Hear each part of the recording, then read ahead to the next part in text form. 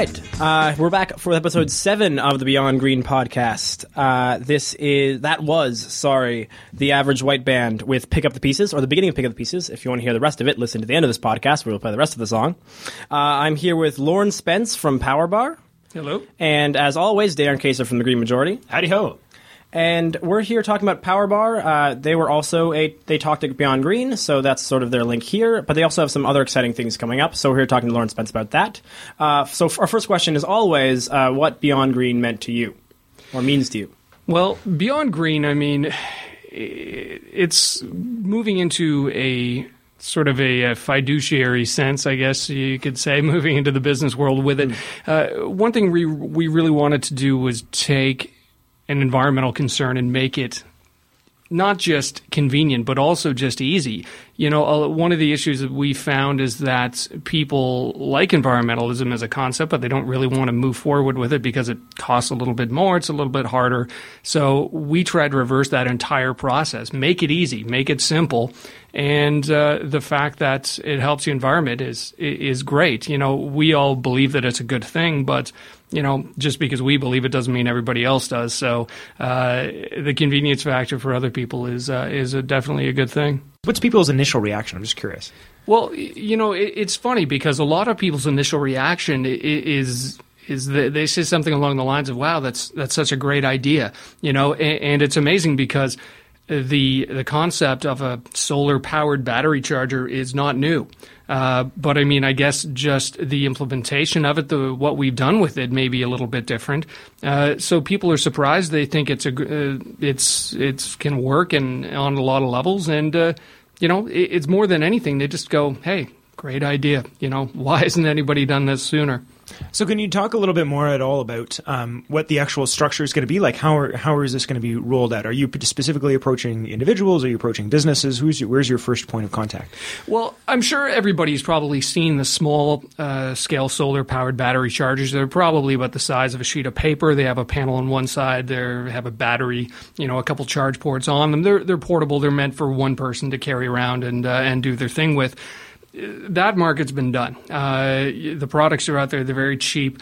So that's something we decided to avoid. What we're looking at is the more large-scale charge stations. So basically, you know, if you are at a concert, that's something we've all tried to do, is to try to find an outlet to charge your phone. Especially if you're at like a 2 or 3 day festival, you know, you lose your friends in the crowd and you go, okay, I'll text you. But then 2 days in, that's gone too. And all of a sudden you're back to, you know, some kind of low tech, you know, waving a flag to try and find everybody. So, you know, there's no AC outlets at a concert. You know, it was funny. A friend of mine was down at Coachella, and there was an unofficial kind of charge station that was set up immediately behind the bandstand, where there was about 6 or 7 AC outlets, and there was a lineup of 40 people just waiting to get an AC outlet. So, you know, we thought, if we do a solar powered charge station, I mean, it skips all of that. You can put it anywhere.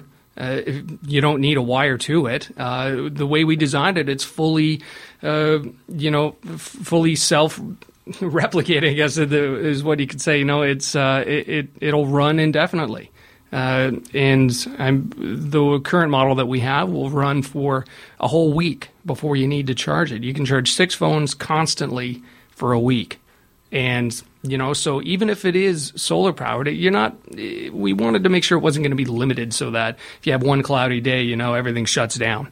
So you need to build in some other kind of reliability. And that's, like I'd mentioned before, about making it easy for everybody. You know, we didn't want it to be something that would just, you know, only work on sunny days. So we try to make it a little more versatile. And so then are you primarily going after people who own event halls, or who are you hoping to actually be the people that install these units? Yeah, so to answer your question, we're looking mostly for business, for large-scale spaces, you know, airports, universities, like I said, people that do event marketing. You know, it's if you're at a beach, if you're, you know, in the park, something like this, any of those kind of spaces, outdoors, access to sun, it's prime spot for it. So, you know, we're not really limited that way. Mm-hmm. And where do you have you done any sort of full cost accounting on the actual like inputs that go into the units and anything like that? I know that those can be incredibly hard to do, so no judgment if you haven't. But I'm just sort of curious if there had been any sort of like about the materials and those sort of things, because we get questions about that sometimes too. Yeah, absolutely. And we do too. And the one tag that a lot of people apply to things is sustainable. Is it sustainable? There's unfortunately, to get to a point where everything is completely sustainable is I don't think we're close to that right now. I think sustainability is kind of like truth. It's a goal. It is a goal. It's a goal you'll never reach, but it's a goal, right? Yeah, and we're definitely heading towards that. One of the things we needed to do was make the units strong. If you're in an outdoor space, it has to be weather resistant. It needs to be, unfortunately, vandal resistant, stuff like that. So we made it out of aluminum. Aluminum is a fully recyclable material. I'm sure we've all, recycled pop cans, beer cans, what have you. But unfortunately, there is a large amount of energy you put into the fabrication of aluminum. Not to mention water. Exactly. Yeah. So, moving down the road, we're starting in our corner. Hopefully, fabrication can move in a more environmental direction. And when that happens, the energy impact of what we do will be lessened, not just for us, but for everybody. And I think that's really what the goal is on a large scale. Talk a little bit about some of the limitations and challenges, because as you said, sort of the in the very largest sense, the concept that you're working on is not terribly new. You've found a particularly sort of useful, I think, application for it, which is for an area that wasn't sort of being addressed, which is, can we do this on the large scale? Can we sort of mass produce units so that it's always just expected now, I should look for a solar station, right? That's what you're looking for. You want this to be anywhere, so you don't have to go and find your car outlet, so that we'll just get used to our culture in that it's around and that you'll go find a solar one. You don't need an outlet. Exactly. It's part of the goal, right? So what are some of the challenges, though? We'd love this to be, almost ubiquitous, like a light pole, or telephone pole. There's, anywhere you go, there's a vast amount of sky, sun available to do this kind of thing. So, you could foreseeably in the future arrive at a point where you would just have the ability to charge your mobile device. Obviously, we've seen how prevalent they are in our society now.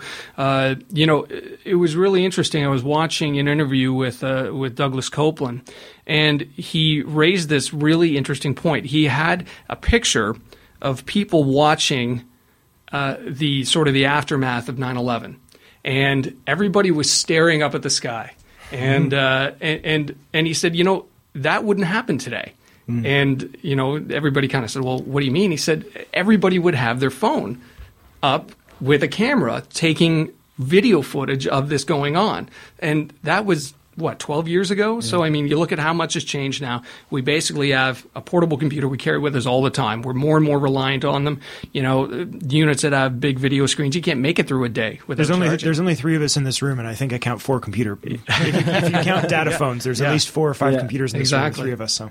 Yeah, we have the equivalent of every supercomputer in the world from the 60s on this table currently. Yeah, so. Well, Darren and I were having a conversation yesterday, I think it was, about how, was it a conversation? Neil deGrasse Tyson at one point was mentioning a thing where he was saying that even if you brought 10 years ago if you went back to even 2002 with one of our phones, very similar sort of thing, everyone would think you're a heretic. Like, what are you doing with one of these things? He's like, they would burn you at the stake for being a witch. Yeah, because you would have this magic phone that did all these things that even 10, 15 years ago would be a complete joke. And well, think about it, 25 years ago, we didn't have phones at all that we carry around. Those bricks you see occasionally on old sitcoms, and that's as close as you ever see to those sort of things again. And the idea that so much of what Star Trek was built off of is now existent. And we'll think about 1984's TVs that also watch you, basically totally possible. Well, sure, and this I think provides a really good exit to sort of bring the scale up to 10,000 feet again for a second, which is that I think a lot of the reason, obviously we're here talking about a sort of a very specific project that you guys are working on, but sort of to bring it to the big picture again, I think we've actually hit on one of the major issues about how we ended up in this situation in the first place, which is that our maturity for this technology has grown up way slower than our ability to do it, right? Which is why I love the sort of, I say it all the time, and I don't think people realize how good an analogy it is. And of course, this is me patting myself on the back, but Naturally. It's like we're like children with like that found daddy's shotgun.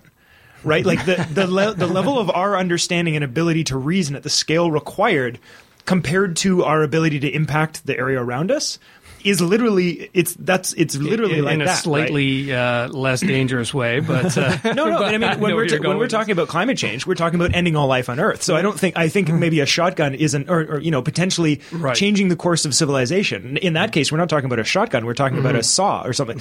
Like, you know what I mean? Like, it really is that drastic. Right. We're just so powerful, and we don't have half a mind of how powerful we are, because a lot of the effects of how powerful we are come in the combination of individuals acting independently. Right. So our ability to change the climate through millions of small actions and through cumulative cars. It's not like a little kid pulling a trigger. Yes. But cumulatively it is. But it's just putting a lot of distance between the kid, the shotgun, and the finger. That's really all that's doing. But it's a similar situation, right? If you just speed up time, it effectively is the same thing. Well, and you raise a good point, because cumulative small actions got us to this place. And cumulative small actions will also take us away from this place. And, a lot of people who are conscientious enough to respect the environment, respect, the consequences of their actions already know this. There's always in the history of humanity, there's always kind of been a shepherd that's shown up every once in a while and kind of guides people in a certain direction, not forcibly, just kind of show them, figuratively the light kind of thing.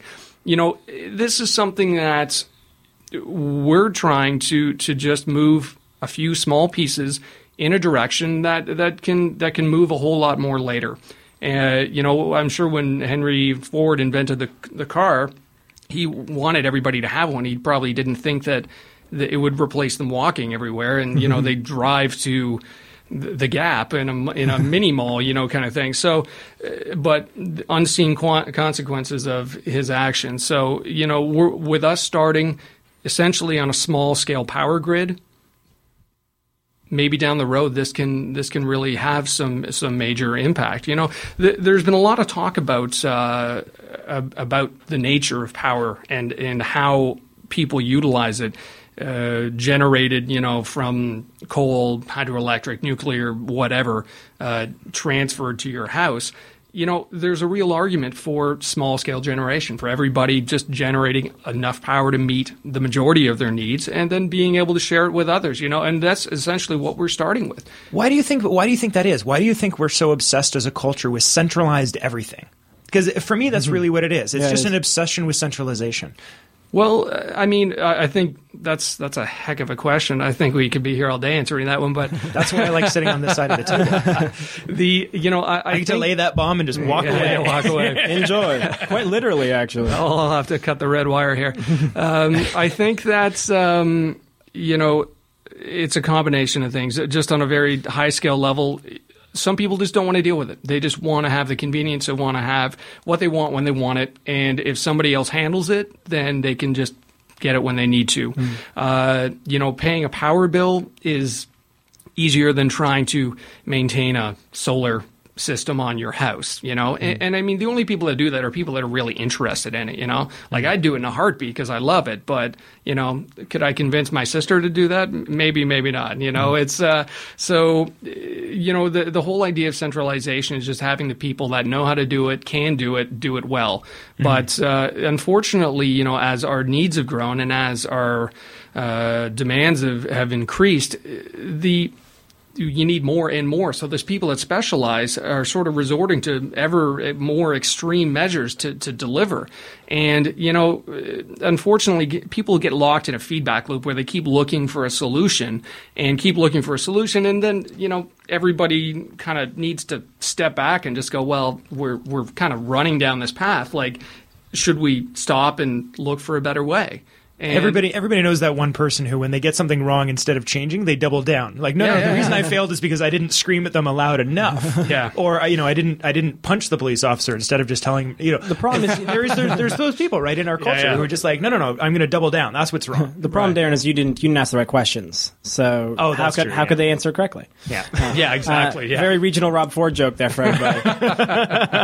But I'm going to jump in and answer that wonderful question of centralization, because I think it really speaks to the sort of the overall issue that PowerBar sort of tries to address, which is that large scale v small scale power generation. Or when I was in university, how I was taught it was soft energy grid and hard energy grid. And the soft energy grid was this small scale power generation, diversified, everything like that, and hard scale, and not hard scale, hard something. Anyways, hard something. I'll remember what I'm saying. I'll add that to the bottom of under this. But it was basically that these would be the large power plants. What's interesting about it is even in both ways of going about energy production, there exists renewables and non-renewables. And that hydro is very, very, very, very much a hard path. There it is. Hard path energy plan. In that it's centralized. You get really big dams, and that's what's up. Mm-hmm. But you also can have small, but most people think of renewables in a connection with soft path energy plants, and especially renewables that include wind and solar. Wind and solar are the most common of the two. And I think that idea of whether or not I think you hit the nail on the head when you mentioned the idea that people don't want to deal with it, and that's a big part of it. I think people will often pay for convenience. People learn that people will pay for convenience, and that has become our entire economy now. So you sort of see the more convenience you can jam into something, the more people will pay for it, and people will pay for it. Like as we said earlier, we have 4 phones for four pieces of. I thought we promised we were going to get through at least one of these podcasts without getting into economics. I thought we agreed. I thought we had an agreement. Didn't we do that on the philosophy one we did? Yeah. No, that's nonsense. All right, but I think it's the case. I think there's a really interesting people will pay for convenience, and I think that is a strong push for this kind of, which I think is why you find all these other things interesting. What I find interesting about the ways outside of this, like PowerBar is things like food share, or Cultivate.to. Which are groups that basically say like we will create this sort of soft path system, but we'll do it for you. We'll come to your house. We'll set up these things. We'll do it all for you. So the convenience is still there, but society gets the benefits of the soft path, which I think is partially what PowerBar is trying to do here, in that you guys are sort of bringing soft path to the grid without people really fully understanding. You're bringing them the convenience of, hey, now I can charge my phone, with the fact that now they aren't charging their phone from power that probably came from Florida or Ohio or Darlington. I'm unfortunately going to have to slip out shortly, so I want to get in. I'm going to go the complete opposite way of you. All right, hit me. Not physically. I think that it is we're just in a really sick age where people are willing to sell absolutely everything for short-term convenience. And what they've sold now, in addition to all their personal information on Facebook and every other right they've ever had, is now we're at the end of the cupboard. And the last thing in that cupboard is our democracy, not in the sense of the democracy in the cumulative sense, but at your own independence. You're giving away your own citizenship, in the sense that, like, with distributed power, the whole idea of everybody having different solar panels on their roofs, as opposed to one centralized thing, is nobody can ever shut you down. You're in charge of your thing. If your neighbor, if there's breaks, you can lend them. I have power. I'm going to lend you my power. We're all as individually as things so that we can help and encourage each other. When everything gets centralized and lowest cost ever is the only common denominator, everybody loses. Now, the one guy who owns that company maybe wins in that area, but when that's the entire basis of all our civilization, no one is ever going to win in more than one of those categories very often, and nobody's ever going to win on all of them.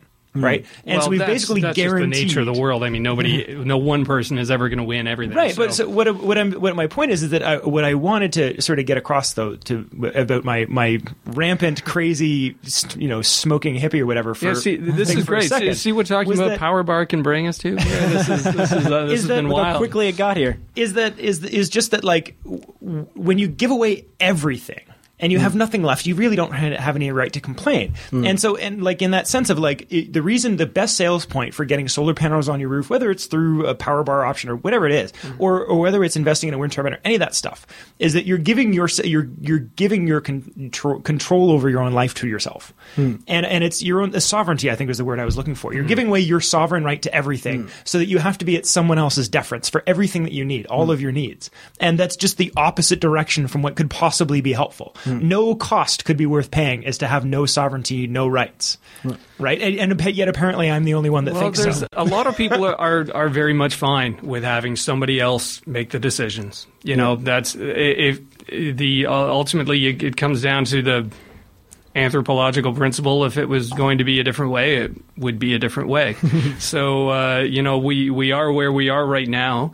And, you know, obviously, even just the fact that three of us are sitting here is just to try and either raise awareness, make a difference, any of those little start the roll the pebble that causes the avalanche, you know, all whatever sort of euphemisms you want to throw at it. Might you even say kickstart? Yeah. Ooh. And the perfect segue. Awesome. Well, you know, the one thing I really wanted to do just very quickly is just, you know, obviously I know what PowerBar is extremely well since I've been working on it nonstop for the last few months. But for everybody else, what we're doing is on the bare level, it's a solar-powered phone charger. I mentioned that, but it's designed in such a way that multiple people can use it. It's weatherproof. It's waterproof. You can put it outside. You can leave it outside. It's heavy. It's durable. You know, all of these kind of things that make it perfect for not just sitting on the kitchen counter, but for putting on the sidewalk so that anyone can use it. Our goal is to have it be free.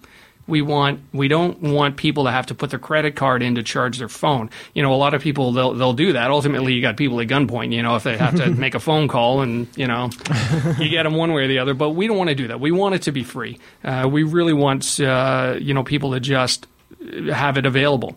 So, you know, in response to that, we developed the product, and actually, like you mentioned, we did start a Kickstarter, and it's live right now.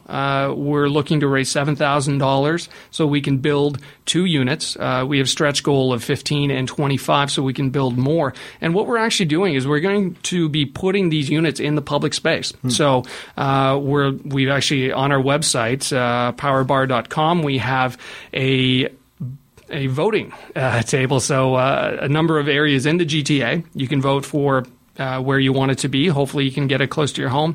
And then we'll enter into agreements to put them in parks, public spaces, that kind of thing. So, you know, it'll start with a couple, and then as we go, we'll just add more and more and more. You know, and it's one of those kind of things that as soon as people see them and start using them, then the demand's there. You know, already we've seen demand. We've already had inquiries literally all the way across the country. And from surprising places, you know, like I mentioned airports. You know, airports are interested in this, and for the simple reason that it's cheaper and easier to put in a solar-powered phone charger. Most of them are built like atriums; they have windows everywhere. Than it is to hire an electrician to come in and put in more AC outlets. You know, and when you think about that, you kind of go, wow, okay. But, you know, obviously they love the green angle. We do too. And, but you can literally just plop it down wherever you want. And because you're able to move it, as long as you have a window, it'll work. You know, it makes it flexible. So it's just kind of one of these things, you know. And, you know, so we've been really working with that response. It's been great so far, and we're just looking to really keep it going. We want to get these in the public space. So, you know, if you do visit our Kickstarter and you want to make a donation, we would love it. We'll give you a big virtual hug.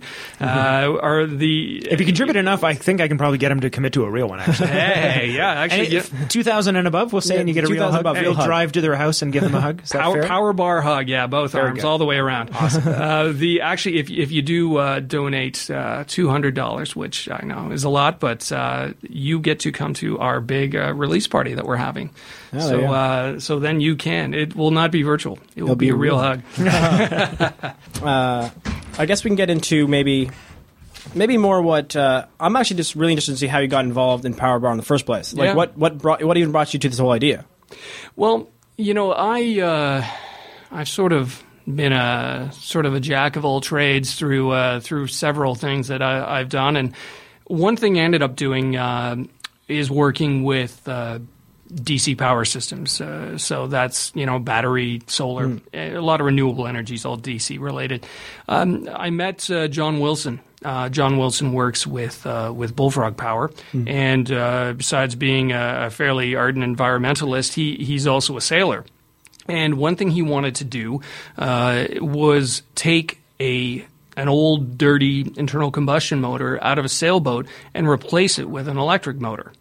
And, if you know anyone in the marine industry or boating in general, you'll know that world moves extremely slowly.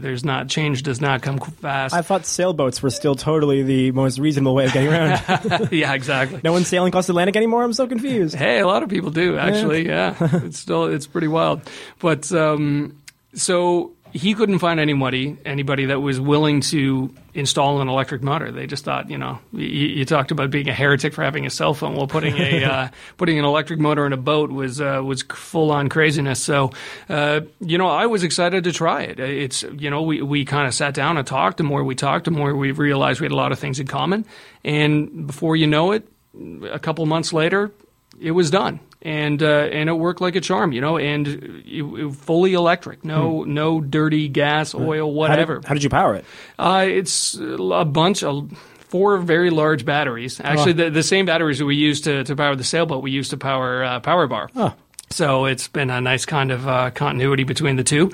And so John and I, discovered being of like mind, and John's kind of this, we're all like grasshopper to John. He's sort of the sensei of ideas, and it's he has a real vision for what he'd like to see, and he's the different thing I find about John is he doesn't just talk about it. He's always kind of trying little things to see what works, and so I think the idea for Power Bar had kind of been rattling around in that head of his for a number of years, and about probably just a little under a year ago, I sort of ran into him happenstance, and he told me what he was doing, and I said, hey, that sounds awesome. I'd love to be a part of that if it ends up going anywhere.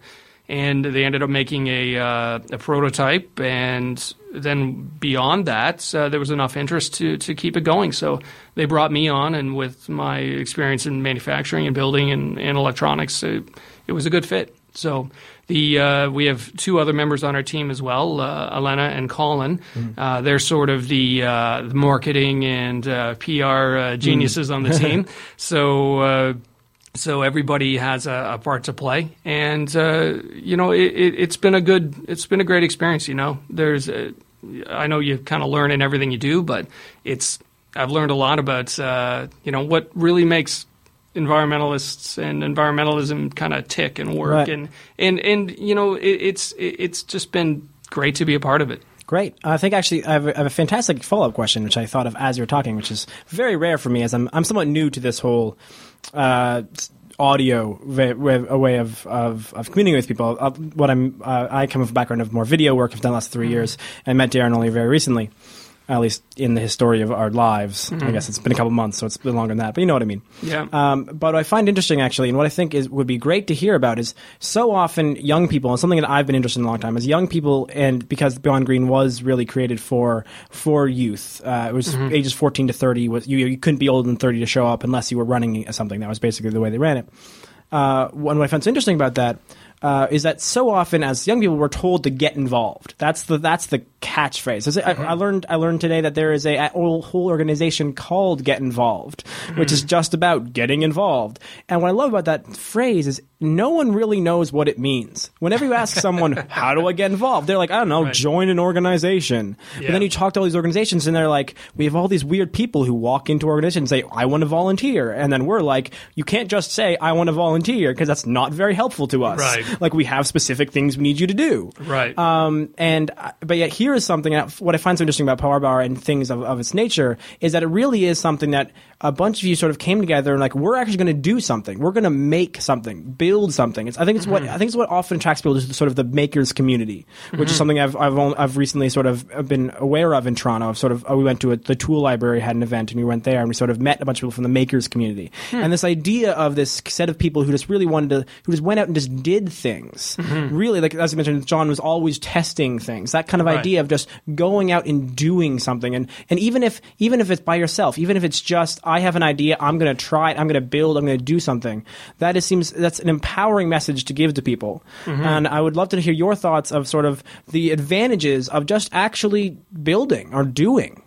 Well, you know, the one thing that you hear a lot of people say is that, you know, I wish I could find something that would do this, or you know, I need this to do this. They have something that does 90% of what they want, but it doesn't quite get all the way there. You know, and everybody always says necessity is the mother of invention, and for the most part it is. But, you know, some people just kind of put down the bag and just kind of don't quite get all the way to the end.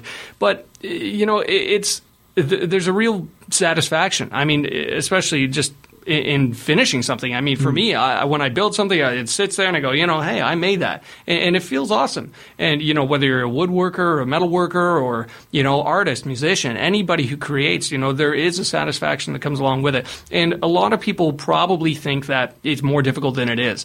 But, you know, there's so much in the world technologically that's making it easier than it's ever been before. And I'd say probably the biggest thing of all is going to be 3D printing and how it's going to completely revolutionize the world, you know, and you talk about those small steps and you know, 10 years ago, it was a voodoo technology. Oh, yeah, for sure. But now, it still sort of feels like a voodoo technology to me. but it's so cool what you can do with it. Like somebody printed an ear.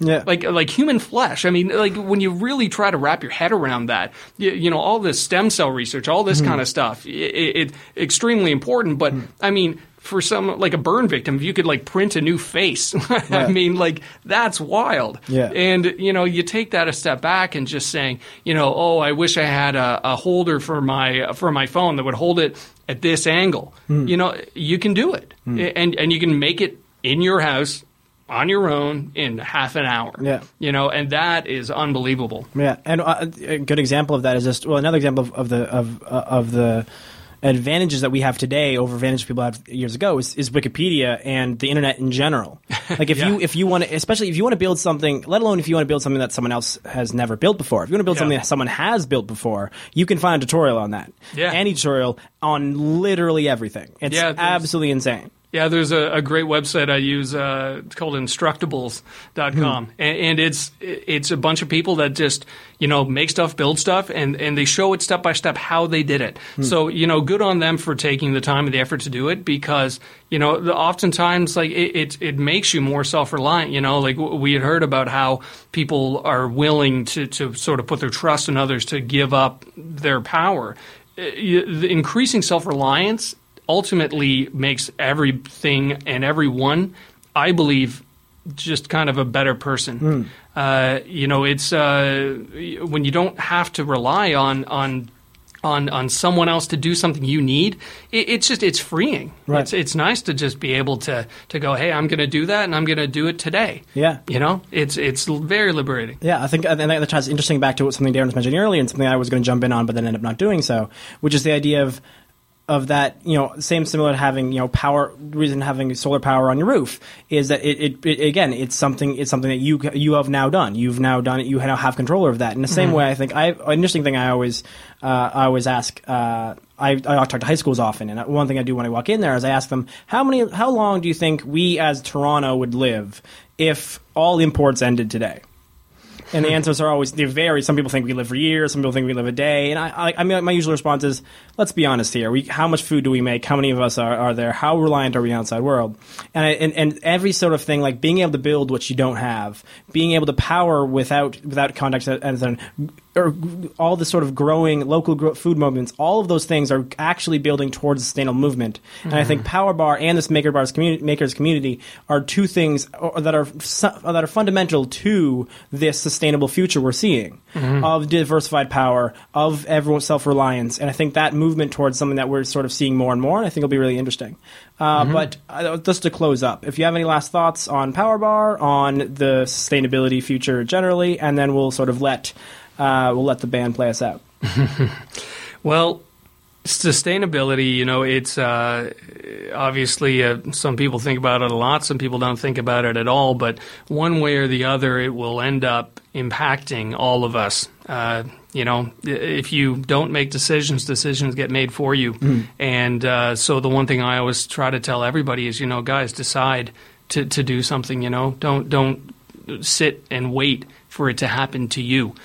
And I think out of that, there's a lot of things that are it's getting easier to be empowered. It's getting easier to be someone that can make a difference. There's it's funny, the whole Beyond Green movement, the idea of it coming out of a failed movement. I think that it's just the next evolution of a movement. I don't think environmentalism failed. I think that everybody knows about it. If that was the goal, I mean, obviously their goals were a little further and longer reaching than just make sure everybody's aware. But awareness is the first step to getting people to do stuff. And I think there's a lot of positive things happening, and I think there's a lot of small changes happening that can really make a difference in 10, 15, 20 years. Awesome. Thanks so much. A great place to end it off. This is Lauren Spence from Power Bar. By all means, check out Power Bar's Kickstarter. And what's your guys' website? Powerbar.ca? Power Bar, that's Powerbar with 2 Rs.ca. Excellent. And this is going to be Pick Up the Pieces by The Average White Band to play us out. Thanks a lot. Thank you.